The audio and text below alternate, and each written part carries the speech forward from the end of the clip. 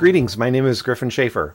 And my name is Scott Peterson. And this is episode 89 of Inside Quizzing, a podcast about Bible quizzing for folks who love the Bible.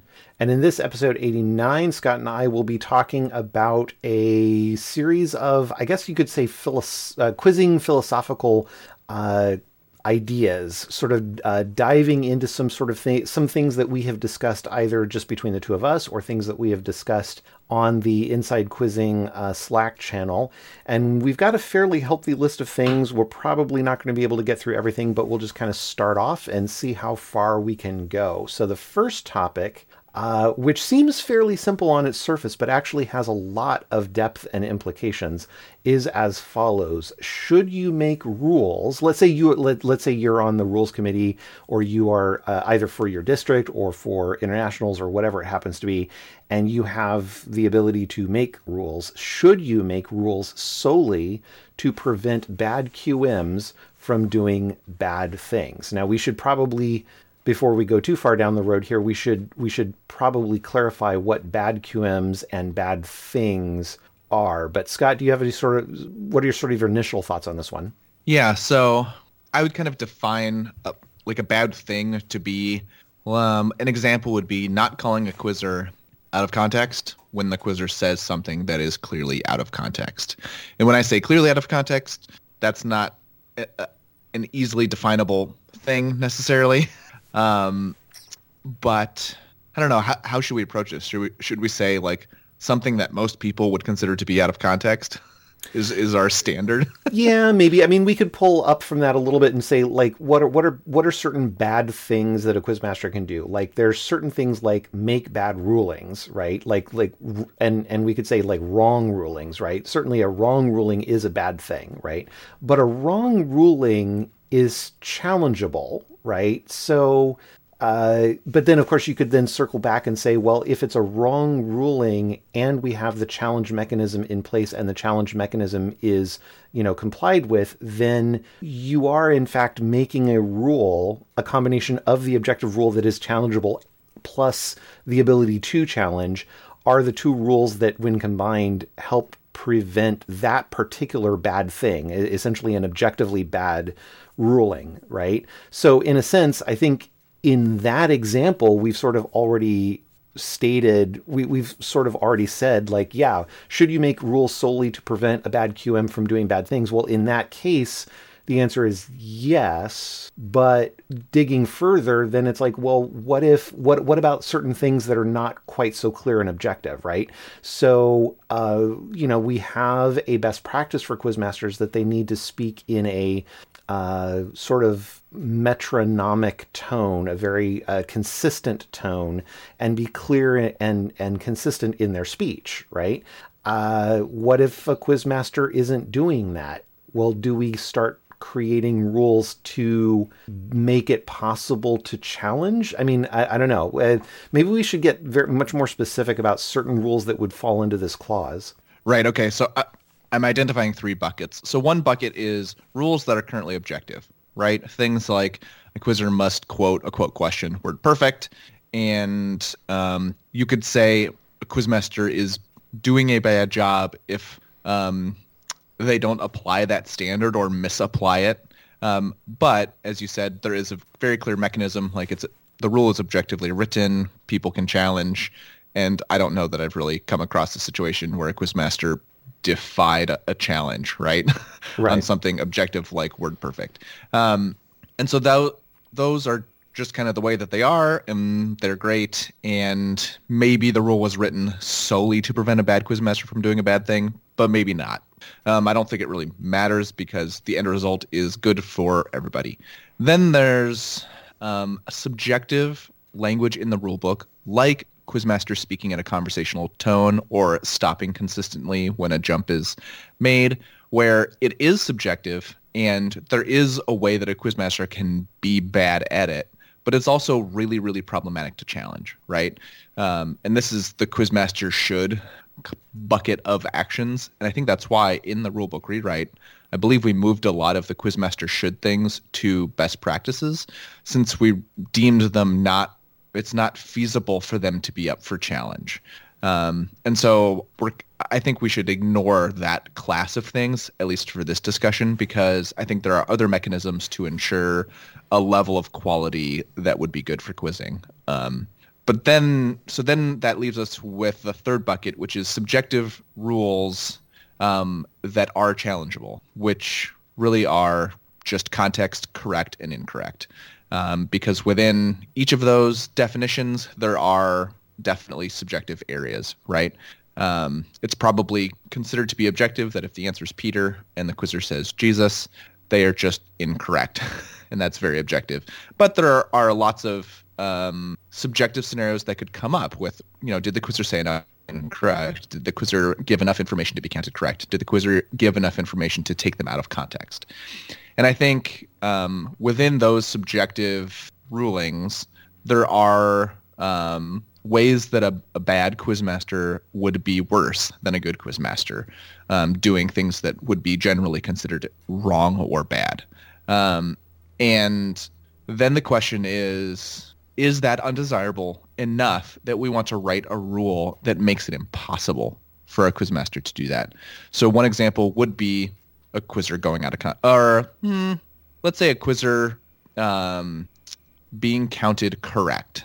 There might be quizmasters that count quizzers correct on much less information than a different quizmaster.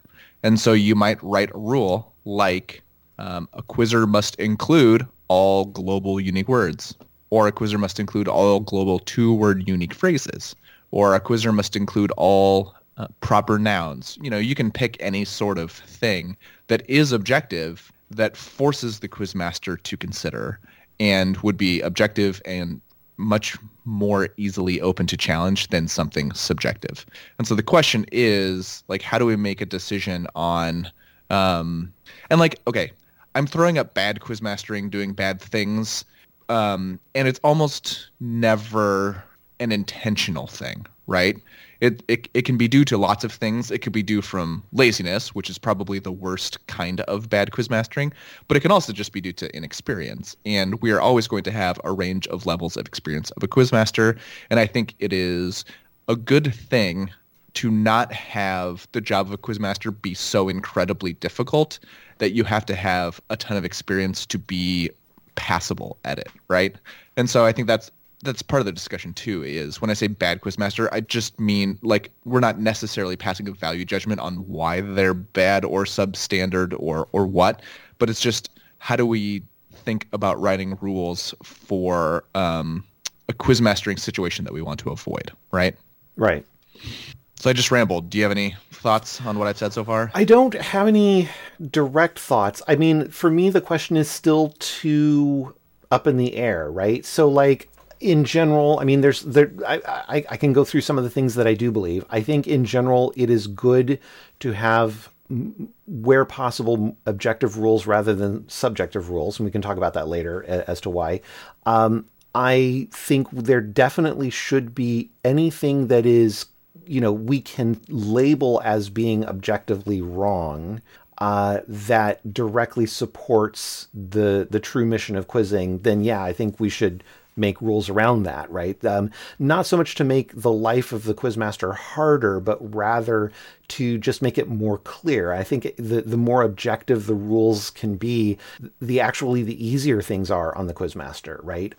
There's maybe more things to keep in mind, but there's less subjective discernment that needs to take place on the quizmaster's part, which means that the quizmasters will be inherently more fair.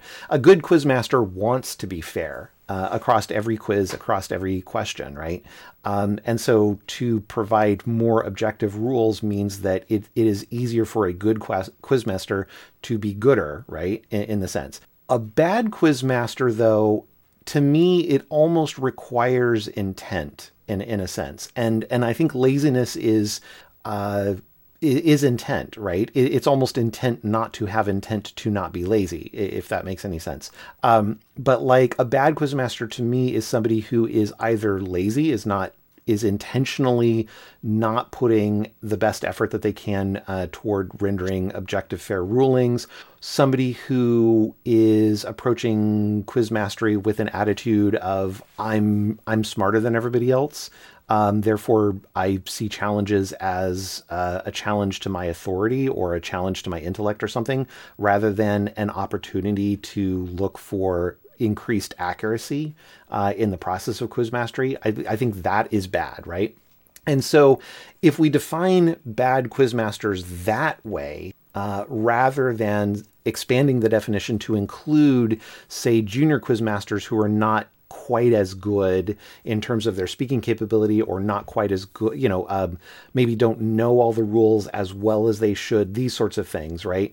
Not through, lack of focus or interest or anything like that, or because of laziness, but just because of, inexperience, right? I wouldn't want to put those type of quizmasters in the same bucket as bad quizmasters, right? We could say that those quizmasters are maybe not great quizmasters, but I wouldn't want to call them bad per se. They're on the road to being a great quizmaster. Bad quizmasters to me are more like they're lazy, intentionally incompetent, intentionally not carefully reading the rules, and maybe not even intentional. Maybe intentional isn't part of it, but some sort of factor thereof, right? And so then the question is, should we make rules to prevent bad quizmasters, if defined that way, from acting in a way that is not fair and objective and consistent across, say, all the rooms where there might be good quizmasters or even great quizmasters in other rooms. And my worry is kind of like, well, I think it's okay to create rules to prevent bad quizmasters from doing bad things in that context, but only if those rules are, number one, objective, and number two, don't have unintended consequences. And I think both of those criteria are not easy, right? It's not particularly, well, actually, okay, let me rephrase. I think creating an objective rule versus a subjective rule can be very easy, but if it is easy, it's usually not a good idea. If that makes any sense. Generally, we tend to say, well, creating an objective rule for this particular situation is hard, therefore we're going to create a subjective rule.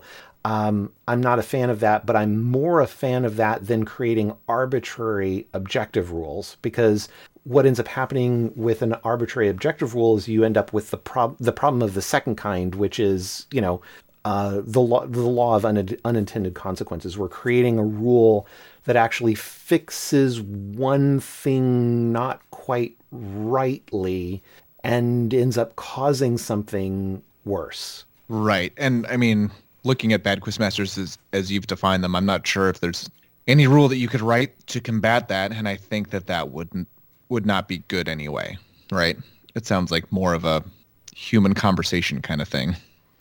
Yeah, I mean, I think you can have certain criteria, and I think the Quizmaster shoulds are a very good thing to help in the selection of Quizmasters, in terms of Quizmaster should be, familiar with the rule book, should be familiar with the scriptural material that we're quizzing on, should be comfortable in a room, should speak at a clear and even pace, and that sort of thing. But those things are, I think you can set up objective measurements of each of those particular things, but doing that in the context of an environment that can be challenged, or let me rephrase, setting up those measurements such that they can be challenged is deeply not going to work, right?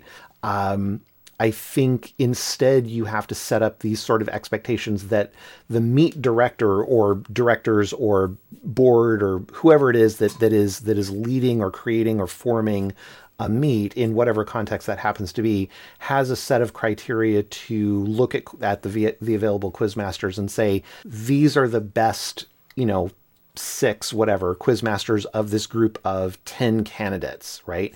And then we're going to pick those 6. Unfortunately, sometimes you need 6 quizmasters and you have 5 candidates, and so stack ranking them by their capability is not going to be a terribly helpful thing. Sure. And I mean, Yeah, I think I think it really just is an uncomfortable conversation kind of situation, because there's a quizmaster I've observed who at times in the last decade was incredible. The stopping consistency was there was the same amount of spillover on every single jump, and it was very short. And then later, at different times, they couldn't stop before they had completed an entire word, regardless of the number of remaining syllables of that word. A quizzer would jump on re and they would finish remarkable. And it was just like, wow, the quality has just nosedived, and there's no like rule to fix it besides having the very uncomfortable conversation of you're just not that good anymore, and I'm not sure what you do.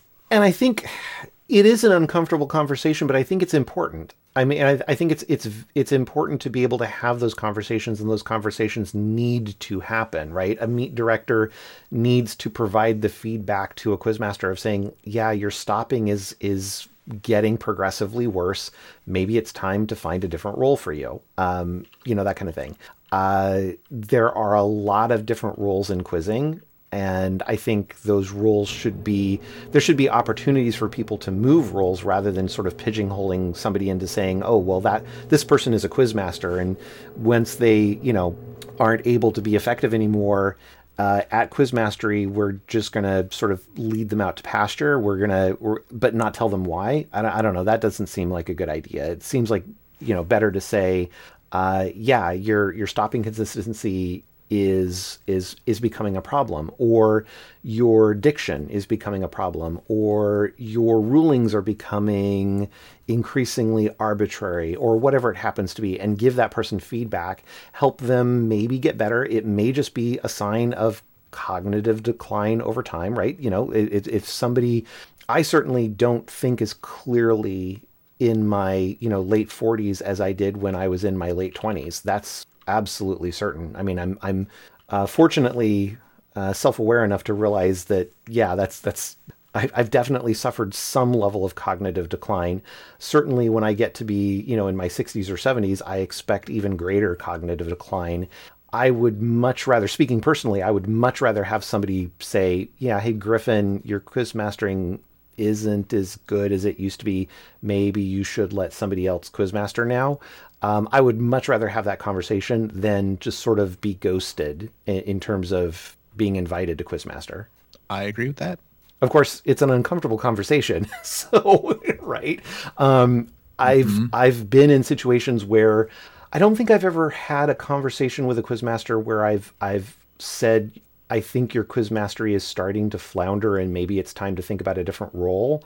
But I have, no, that's not true. I did have one of those conversations, but I've been in situations where I've had to communicate with program leaders to say, maybe it's time to let other people take a greater role. Maybe your leadership is not the same now as it was in terms of quality, say, 10 years ago. Maybe it's time to step aside. Maybe it's time to mentor other people. And those are not easy conversations to have, right? Sometimes you have a conversation with somebody like that and it goes well. And of course, the person isn't going to be excited or happy to hear that maybe they're not as quite as good as they think they are. They're not going to be pleased to hear that information. But a positive response to that is to say, like, okay, I accept your criticism. I'm accepting the feedback. I'm going to incorporate it and start to make some changes, whatever those changes happen to be. I've also been in situations where I've had those conversations and the reaction has been very negative, just sort of pure dismissal. Like, no, I'm going to deny that this is anything that I need to respond to or take seriously. And those are unfortunate. And then it's a question of like, well, now we have to kind of take it to the next level. Is it something where we, instead of talking one-on-one, we get a small group of people, 2-3 others, and we have a conversation? Or is it just something where the leadership just simply quietly no longer asks that person to return as quizmaster, or whatever the situation might be, right? Certainly, I think after providing the feedback, I think it's appropriate to no longer invite the person into a leadership role. But I think the individuals do deserve to have some kind of feedback rather than just be, ghosted. Totally, right? And I mean, I would imagine a large bulk of substandard quiz mastering is due to a lack of knowledge or a lack of effort and not to a lack of ability. I guess it could be lack of ability, but and while I think that providing that feedback, you should do so in a good manner. I think you should be confident in the fact that if someone replies poorly, it means that they're valuing their own ego above quizzing, right? Yeah, that's very true. And I mean, and there's a lot of reasons why somebody can end up being a poor quizmaster. I don't want to say bad because I've sort of defined that as intentional to some degree or another, but there are a lot of reasons for poor quiz mastery, and it can be everything from, inexperience. Sometimes you just need more quizzes under your belt before you're comfortable and relaxed and get to a higher standard, right? That's just a normal process of becoming better, is just more experience. It can also be that, maybe you've been doing it for a number of years and you're kind of falling into a rut and you need to take a break from it for a couple of years and then come back to it and you'll be as good as you used to be. Or it could be the whole, the age-based cognitive decline kind of thing. It could also just be at any level. It could be sleep deprivation. I mean, I'll admit, there are times when I quizmaster and I'm super tired and I haven't had enough coffee and I feel totally disconnected, and I don't think I've received any constructive criticism on feedback, but I feel like I should I feel there have definitely been quizzes where I have not presented my A game, and it's been due to a lack of caffeine or more likely a lack of good sleep the night before, or some, other sorts of factors that all play into it, right? So this is not to say that a poor quizmaster is labeled a poor quizmaster indefinitely, right? It can be a transient issue like, sleep, caffeine, whatever. It can be an inexperience issue. It can be a cognitive decline issue. It could be a number of different factors, right? The feedback loop definitely needs to be there. It's probably not best to have that be a challenge or a protest sort of environment, but rather be more kind of meet director, meet council leadership group, kind of thing. But ideally, it's really hard to even do that as a meet director, right? So if you're a meet director at a particular meet, let's say you have 6 rooms, you've got 6 quizmasters, you've got a lot more than that, because you're talking about, 6 quizmasters, potentially 6 answer judges, 6 scorekeepers, and then you've got your statisticians and so forth. And so putting all of that together, you've got a lot of folks that you're overseeing, a lot of sort of moving parts, and oftentimes you're dealing with logistical things during a meet, and it's really hard to get a fair understanding of how each quizmaster is doing, unless a quizmaster is, seriously having issues. You generally aren't going to have a lot of good data, and it's really hard to, be able to hold all of your officials equally accountable to excellence in that sort of situation. So I don't know. I think there needs to be sort of multiple levels of feedback, right?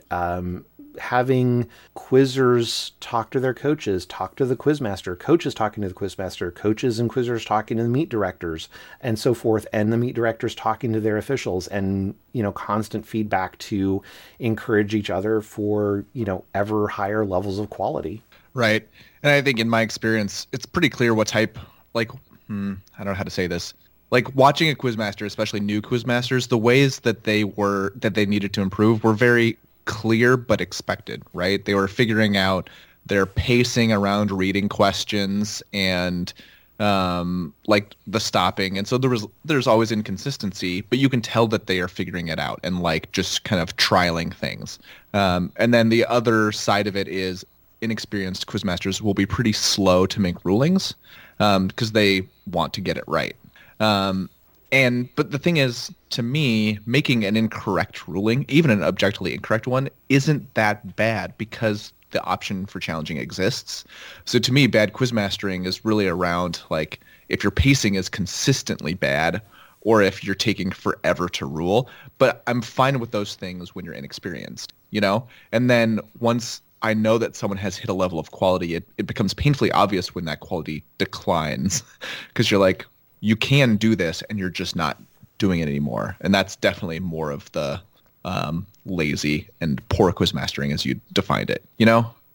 It usually is that way, but it can also be based on some of those other things that I talked about, right? It could be a measure of cognitive decline. It could be a measure of sleep deprivation. It could be a measure of, feeling sick, right? Somebody has a cold a week before a meet, they're getting over it. They feel better. They're no longer contagious. They no longer have symptoms. And so they're like, yeah, I'm healthy to Quizmaster to meet. I'm not going to put anybody at risk of catching anything. I feel, confident and good about that. But they're, cognitively at 80% of where they would be. And it turns out that loss of 20% actually makes a noticeable difference in their Quizmastering. That's a transitory issue. It's not something that necessarily would prevent them from Quizmastering again, but I think they definitely need to be told, like, hey, I've kind of noticed this particular meet, you're not quite on your A game, as you have been in the past. And I don't know why, but I'm just giving you this feedback. And what's useful in receiving that feedback is the Quizmaster can then evaluate and say, oh, that's interesting. Why is that? And then they can look back and say, oh, I'm maybe at 80% because of the cold that I had a week or two ago. Or they could say, oh yeah, I didn't get very good sleep last night, or whatever it happens to be. And they can take corrective action on it in the future. They can say, hey, I got sick a week before this upcoming meet. It turns out I'm probably not an ideal Quizmaster, and maybe I shouldn't, I should talk to the meet director and see if there's a sub, and I can be an answer judge or something for that particular meet instead. Or I can make an evaluation of saying, yeah, when I get 6 hours of sleep instead of 8, it turns out I am not a very good Quizmaster. So I need to, try even harder to make sure that I get 8 hours of sleep before, Quizmastering or something like that, right? I think that feedback is incredibly useful for, Quizmasters. And so that's why that I have that distinction between bad and poor, right? The poor Quizmaster will accept the feedback and take corrective action, whatever that might be. The bad Quizmaster will reject that feedback, or will accept the feedback but not take any corrective action. Totally. And another thing I remember from when I was district coordinator of PNW is I also Quizmastered, and as a result, I couldn't ever watch anyone else Quizmaster. And so whenever you get feedback from, say, a coach about this Quizmaster did this bad thing, it's kind of like, well, it's hearsay until I can verify it. Right. Ideally in a district, the district coordinator is not also a Quizmaster. And also ideally, you have more possible Quizmasters than rooms that you have, so that Quizmasters can watch each other and rotate some, because I think that observation just helps everybody. Yeah, absolutely. Right. And this also sort of raises the reason why I know in, Christian circles, we tend to not like to provide constructive criticism, at least in American, US and Canadian circles. We tend to want to avoid providing constructive criticism because we somehow think that it's, unchristian to do so. I think that's a terribly wrong-headed belief. I think we want constructive criticism. It's the manner in which you provide the feedback that makes it, I think, Christian or unchristian, not the idea of providing feedback or not, right?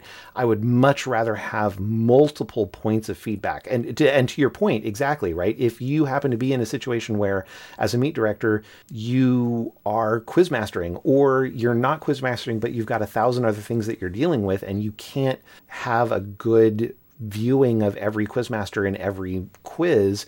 If one coach tells you, yeah, Quizmaster number 3 had an issue with their pacing or something, well, okay, that's a data point. You can take that and accept that feedback and maybe talk to the Quizmaster, but there's not that much you can do about it, because you could go and talk to the quizmaster and say, well, I got one coach who said this one thing, right? And maybe the quizmaster's like, okay, cool, I can see that. Or maybe they're like, that's interesting, I don't see it. But it's hard to get a gauge off one data point. But if you've got, say, 3 or 4 coaches all saying, yeah, quizmaster number 3 has a problem with stopping on time, or quizmaster number 3 has a problem with, how they're interpreting certain parts of the rule book or something like that. When you have multiple bits of feedback, then you can actually go and talk to the quizmaster and say, okay, I'm hearing a consistent pattern of X, and you should know about it, and let's take corrective action about it, right?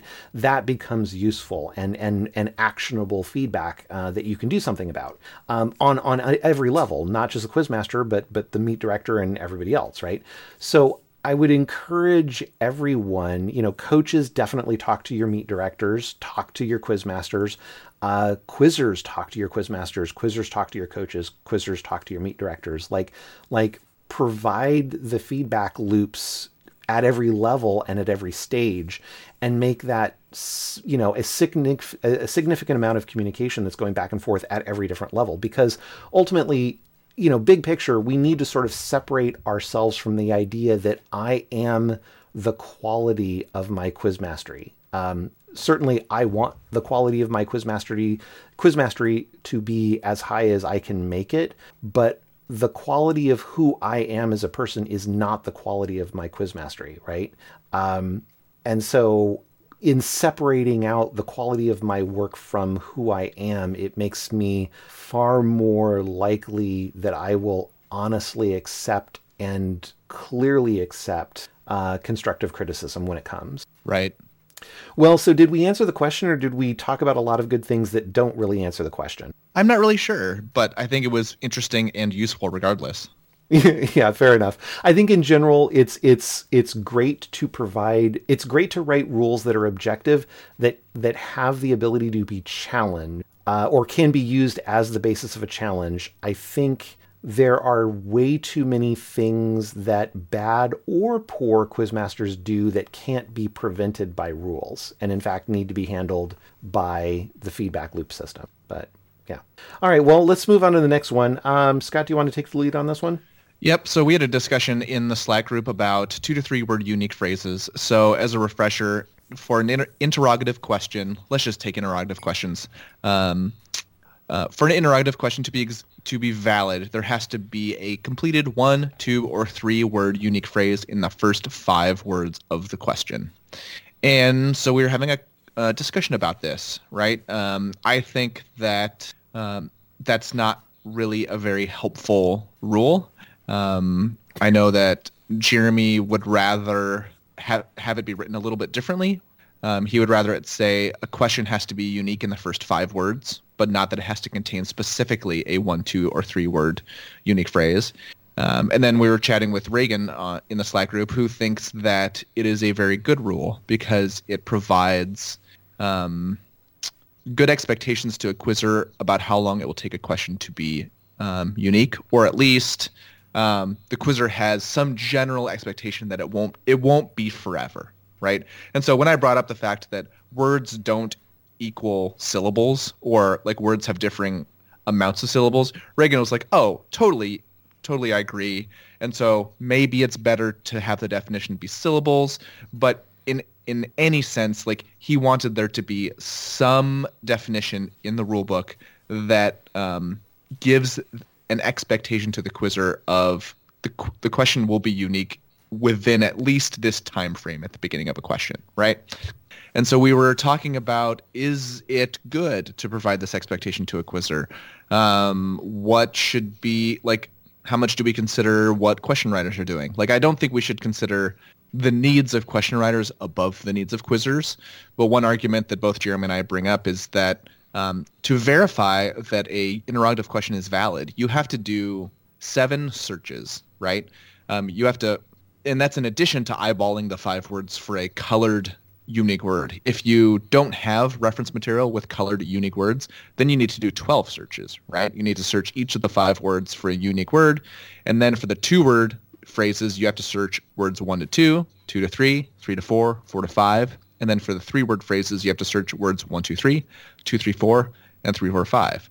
So that's up to 12 searches to verify that a question is valid. And sure, technology can help with that, but it is still an onerous thing. And so the question is, do we think that the current rule book wording on validity for an interrogative question is useful as it is written? And so some arguments for and against. One argument is that, well, if we don't have this, then theoretically a question could not be unique until word 15 or syllable 30 or something, very, very long like that. And my counter argument is that if you look at any question set and you looked at how long it takes a question to become unique, it's almost always within, say, 8 syllables or 4 or 5 words. And the number that aren't unique yet is like 0.5% or 1% or something tiny. And when you look at meets, in most quizzes, interrogatives are jumped on, not on recognition. And so if you're jumping on them in the 4 to 6 or 5 to 7 syllable range, then it doesn't matter if 1% of them aren't unique within 8 syllables versus 1% of them aren't unique within 80 syllables, right? Because it's after I'm going to jump anyway. And so I have to guess if I get stuck with one of those jumps. But I don't see the downside necessarily. And to add to that, as a question writer, like, I'm not trying to find questions that aren't unique for that long. I'm just trying to write well-worded questions. And it would be awesome if I come across a question that is well-worded, not awkward, test the material well, that I don't have to do these up to 12 searches to verify that it's valid. So I threw out a lot of stuff. I don't know how structured it was. Hit me with your thoughts. Well, it turns out I think I disagree with both Jeremy and Reagan, which is probably a great indicator that I'm wrong, but I'm just going to double down on my wrongness anyway.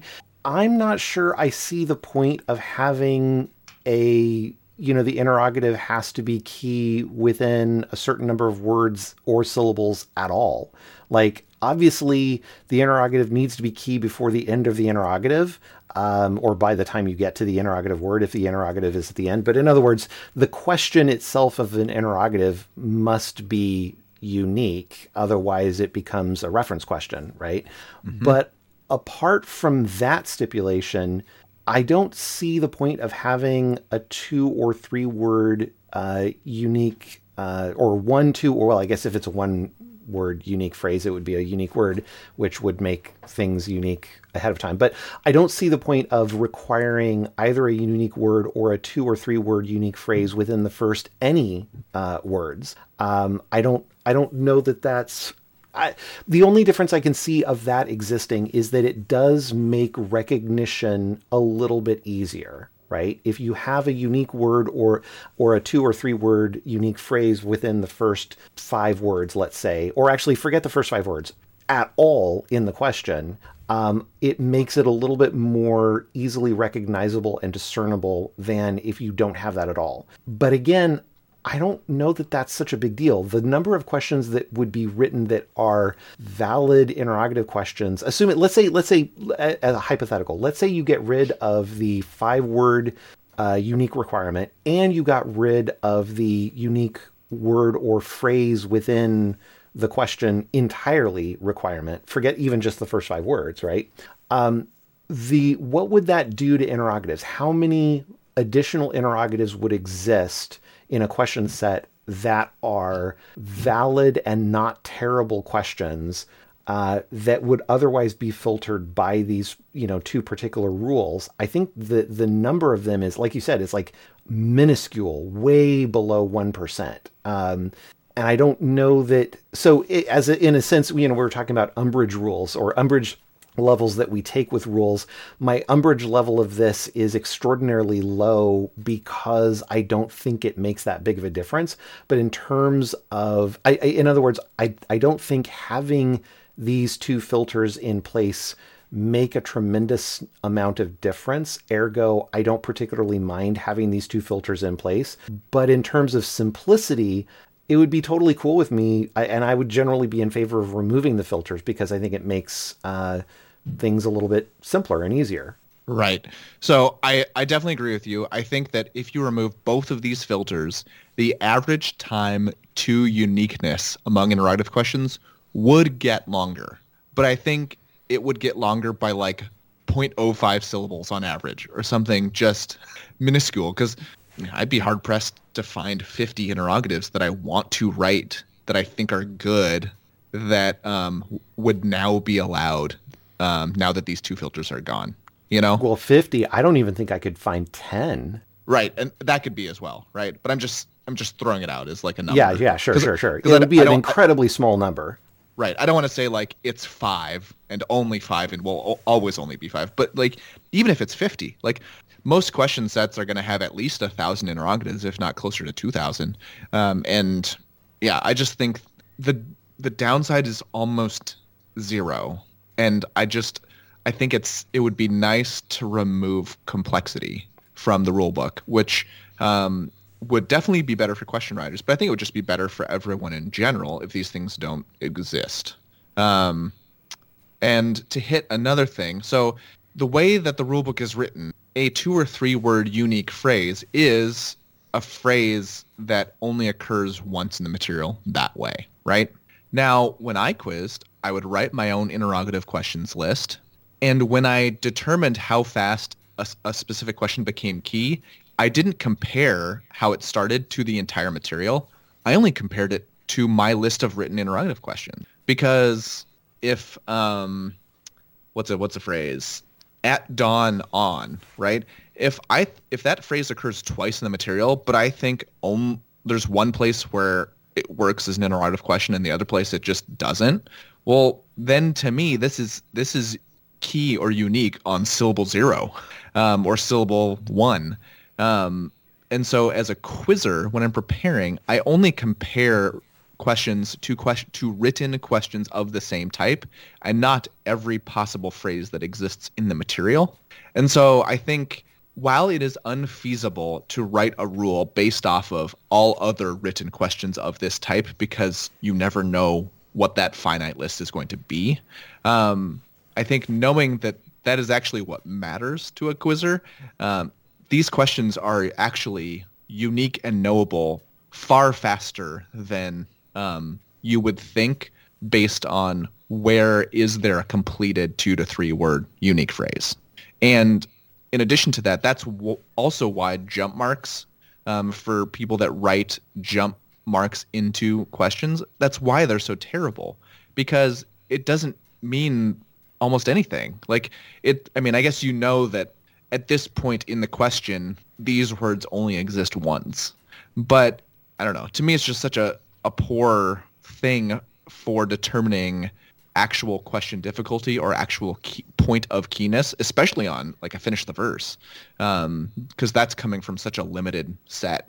I feel like I'm rambling on all of these, but I think it's useful to draw that distinction between uniqueness when compared to every word and phrase in the material and uniqueness when compared to written questions of this type. Yeah. I'm reminded of G.K. Chesterton's quote about fences, or his writing about old fences, and I'm going to totally butcher this, so don't quote me trying to quote G.K. Chesterton here. But the idea of, he's this English writer. He was in English many things, but for the purposes of what we're talking about here, he was an English writer who basically was talking about, you're walking along an old road in the middle of some who knows where, country English road kind of thing. And you come upon an old fence and you wonder, that fence seems strange. Maybe we should get rid of this fence.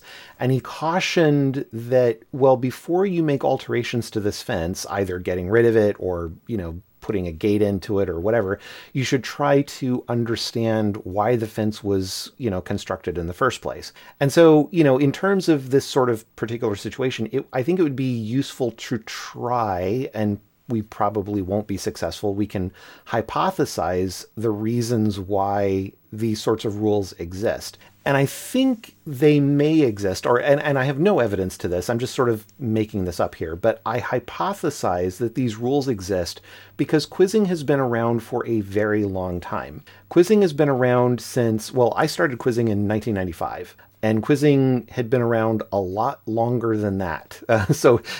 Quizzing was a venerable sport, by the time I joined. So let's say it had been around for a good 10 years, maybe longer before that, maybe a lot longer before that. So, if I joined in 95, let's kind of go back in time to, let's say, 1984. And why am I picking 1984? Well, the reason I'm picking 1984 as a date is because most folks who are listening to this podcast right now are probably, based on the stats that I have, listening to this podcast on their smart devices, like a smartphone, right? And it turns out that an average smartphone right now that you are listening to this podcast on right now, probably, let's say, your smartphone has more computational power in it than every computer on planet Earth in 1984, right? Let that sink in, right? Your smart device, your smartphone has more computational power than every computer on planet Earth in 1984, right? So by the time these quizzing rules are developed, right, this idea of, you were talking about 7 searches or 12 searches or that kind of thing, imagine doing that by hand, right? That's incredibly difficult in terms of ensuring that an interrogative is valid as an interrogative versus needing to be, let's say, like a chapter reference or a chapter verse reference or something like that, right? Being able to have a pre-generated list of globally unique words and globally unique 2 to 3 word unique phrases, and then saying those have to exist, at least one of those has to exist within the first 5 words, makes ensuring that the interrogative is valid from a global perspective, right? Versus being a reference question or needing to be a reference question, makes that possible in a low-tech universe, right? But now that we have a high-tech universe, it's incredibly easy technologically to ensure that your interrogative is a valid interrogative versus being a reference question in absence of these 2 rules. Now, I'm totally hypothesizing that this is why these 2 rules exist, but it seems to me plausible that this could be a reason.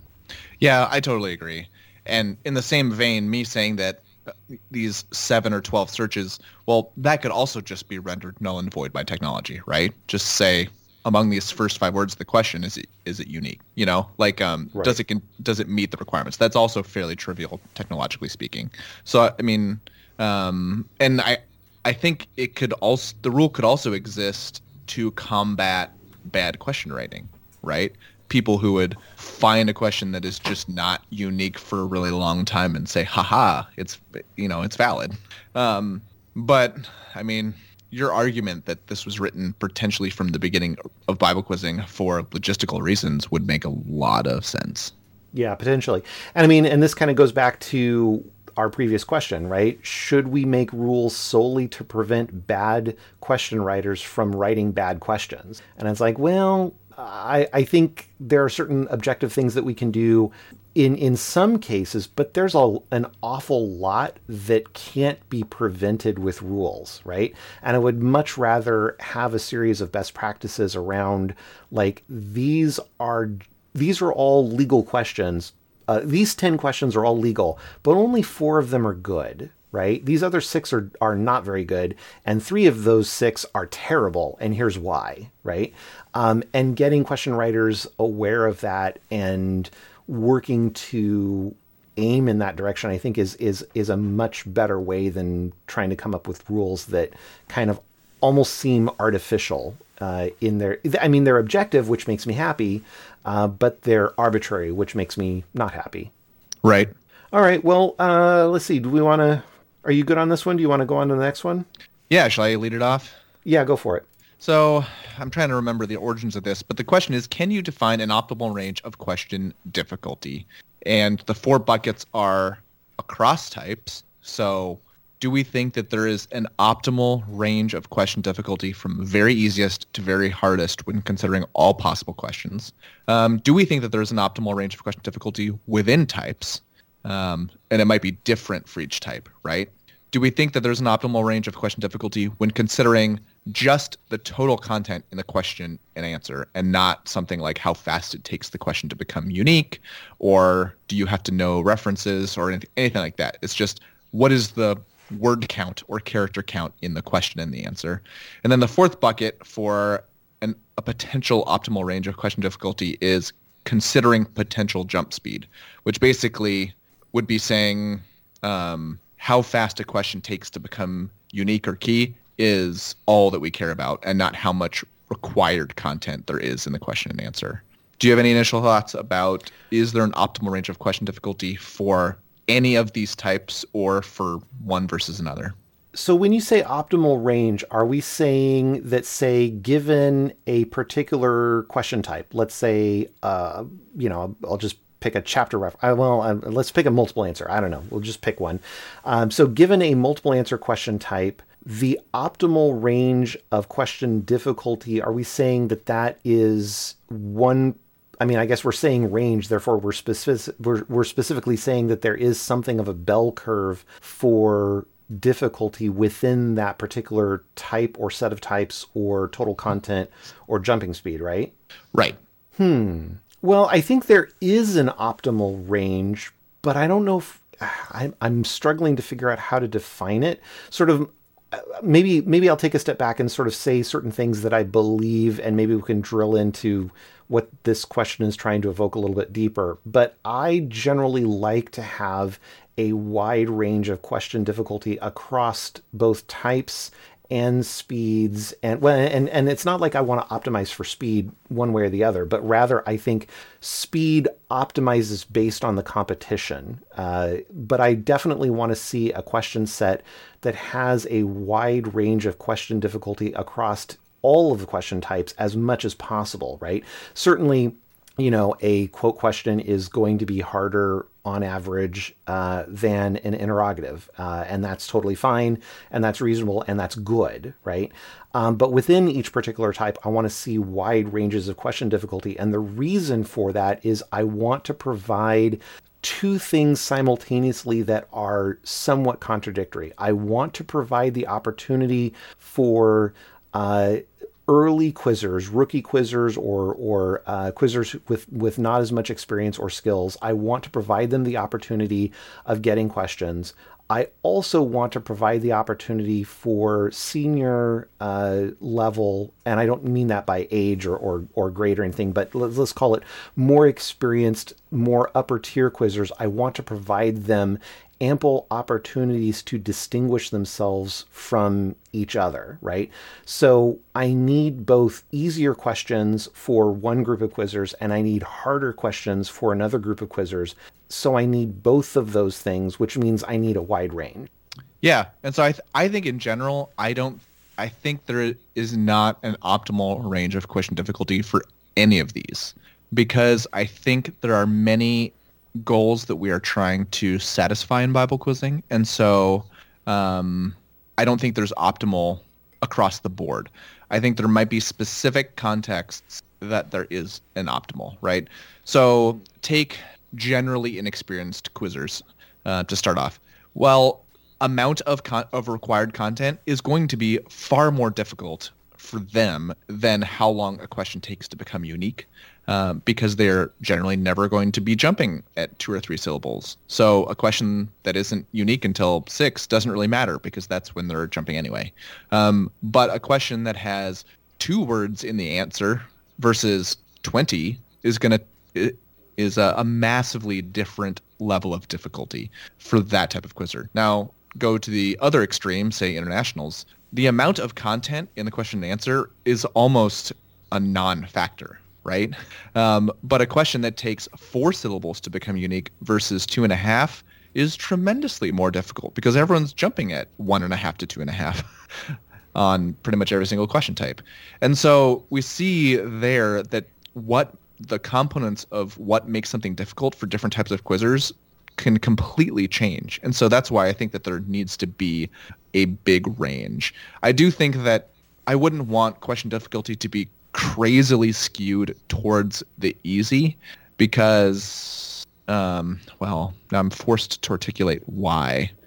Basically, it doesn't give you the opportunity as an upper level quizzer to distinguish yourself. I guess that's it, right? If everything is unique within 2 syllables or 3 syllables, then the surface that you have to distinguish yourself within is really, really small versus if the range is much larger, you have more of an ability to distinguish what you know. So, but I mean, if you take a finish the verse, I would hesitate to say like, yeah, the optimal range of question difficulty is unique within 1.5 syllables on the low end and 7 syllables on the high end, and a word count of between 12 and 34.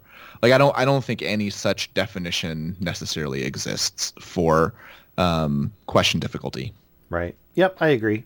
I guess that one was a lot simpler, but I think I would be really interested in what other people's thoughts are. Right. Do you think that a specific kind of question difficulty is really good or really bad? And you can definitely limit it to a specific range of quizzer. Like I know, and I definitely agree with Jeremy on this. He thinks that for a Meat Lake Internationals, having something like a finish these 3 verses or quote these 3 verses would be a beneficial addition in that it more greatly prioritizes material knowledge over how fast does something become unique.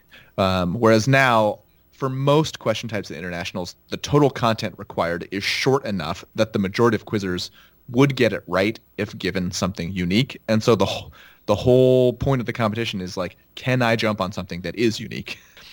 Whereas Jeremy would like there to be a few more questions where it's less about can I jump on something that's unique? It's given something that's unique, do I know the material well enough to get it right? Which requires increasing the amount of required material. Because currently, for almost all questions, the amount of required material is small enough that most quizzers and internationals would just get it right.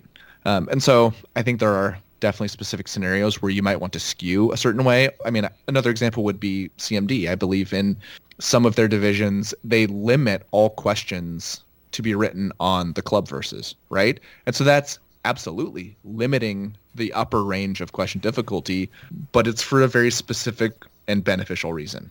But I would be interested if people have thoughts about an optimal range of question difficulty. And this kind of does lead from our discussion on 2 to 3 word unique phrases, right? Does the fact that there might be a question, an interrogative question that isn't unique until syllable 18 and word 8, do we think that is bad for some reason, right? Yeah, totally. Well, I definitely have thoughts about Jeremy's idea. I really like the idea of a quote 3 verses or, finish 3 verses, questions being added. I don't want to add them just for IBQ. I would love to add them to the district level as well. I don't like the idea of having rules that are one way at one level and a different way at a different level. I think quizzers modulate quite well. And so it's, we were talking about this in the Inside Quizzing Slack channel earlier today. Take 2 examples, the game of chess and baseball, right? I have no idea if those are the best examples, but those are 2 examples. The rules of chess are the rules of chess. The rules of baseball are the rules of baseball. If you play a pickup game in, a neighborhood park of baseball versus you're playing in Yankee Stadium or something like that, the rules are the same, but in one, if you're a first-time baseball player, in one context you're going to do okay, and in another context you'll be utterly destroyed, right? It's the competition that makes it harder and more interesting at the Yankee level than at the basic level, right? Chess is the same way, right?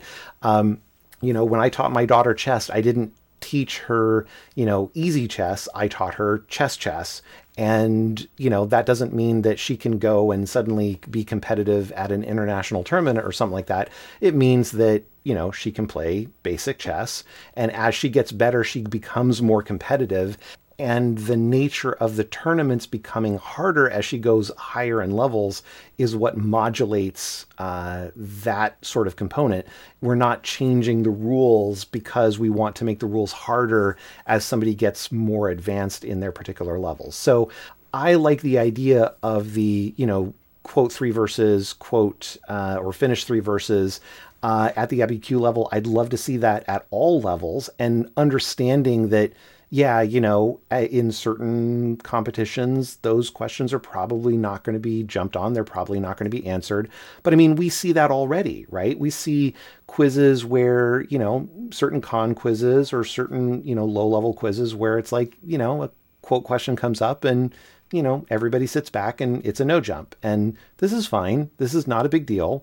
And certainly those are not no jumped at internationals, and the quizzing competition modulates that wherever it needs to be modulated on automatically, right? So anyway, this is a much bigger topic. We should probably save that for another time, but does that make sense?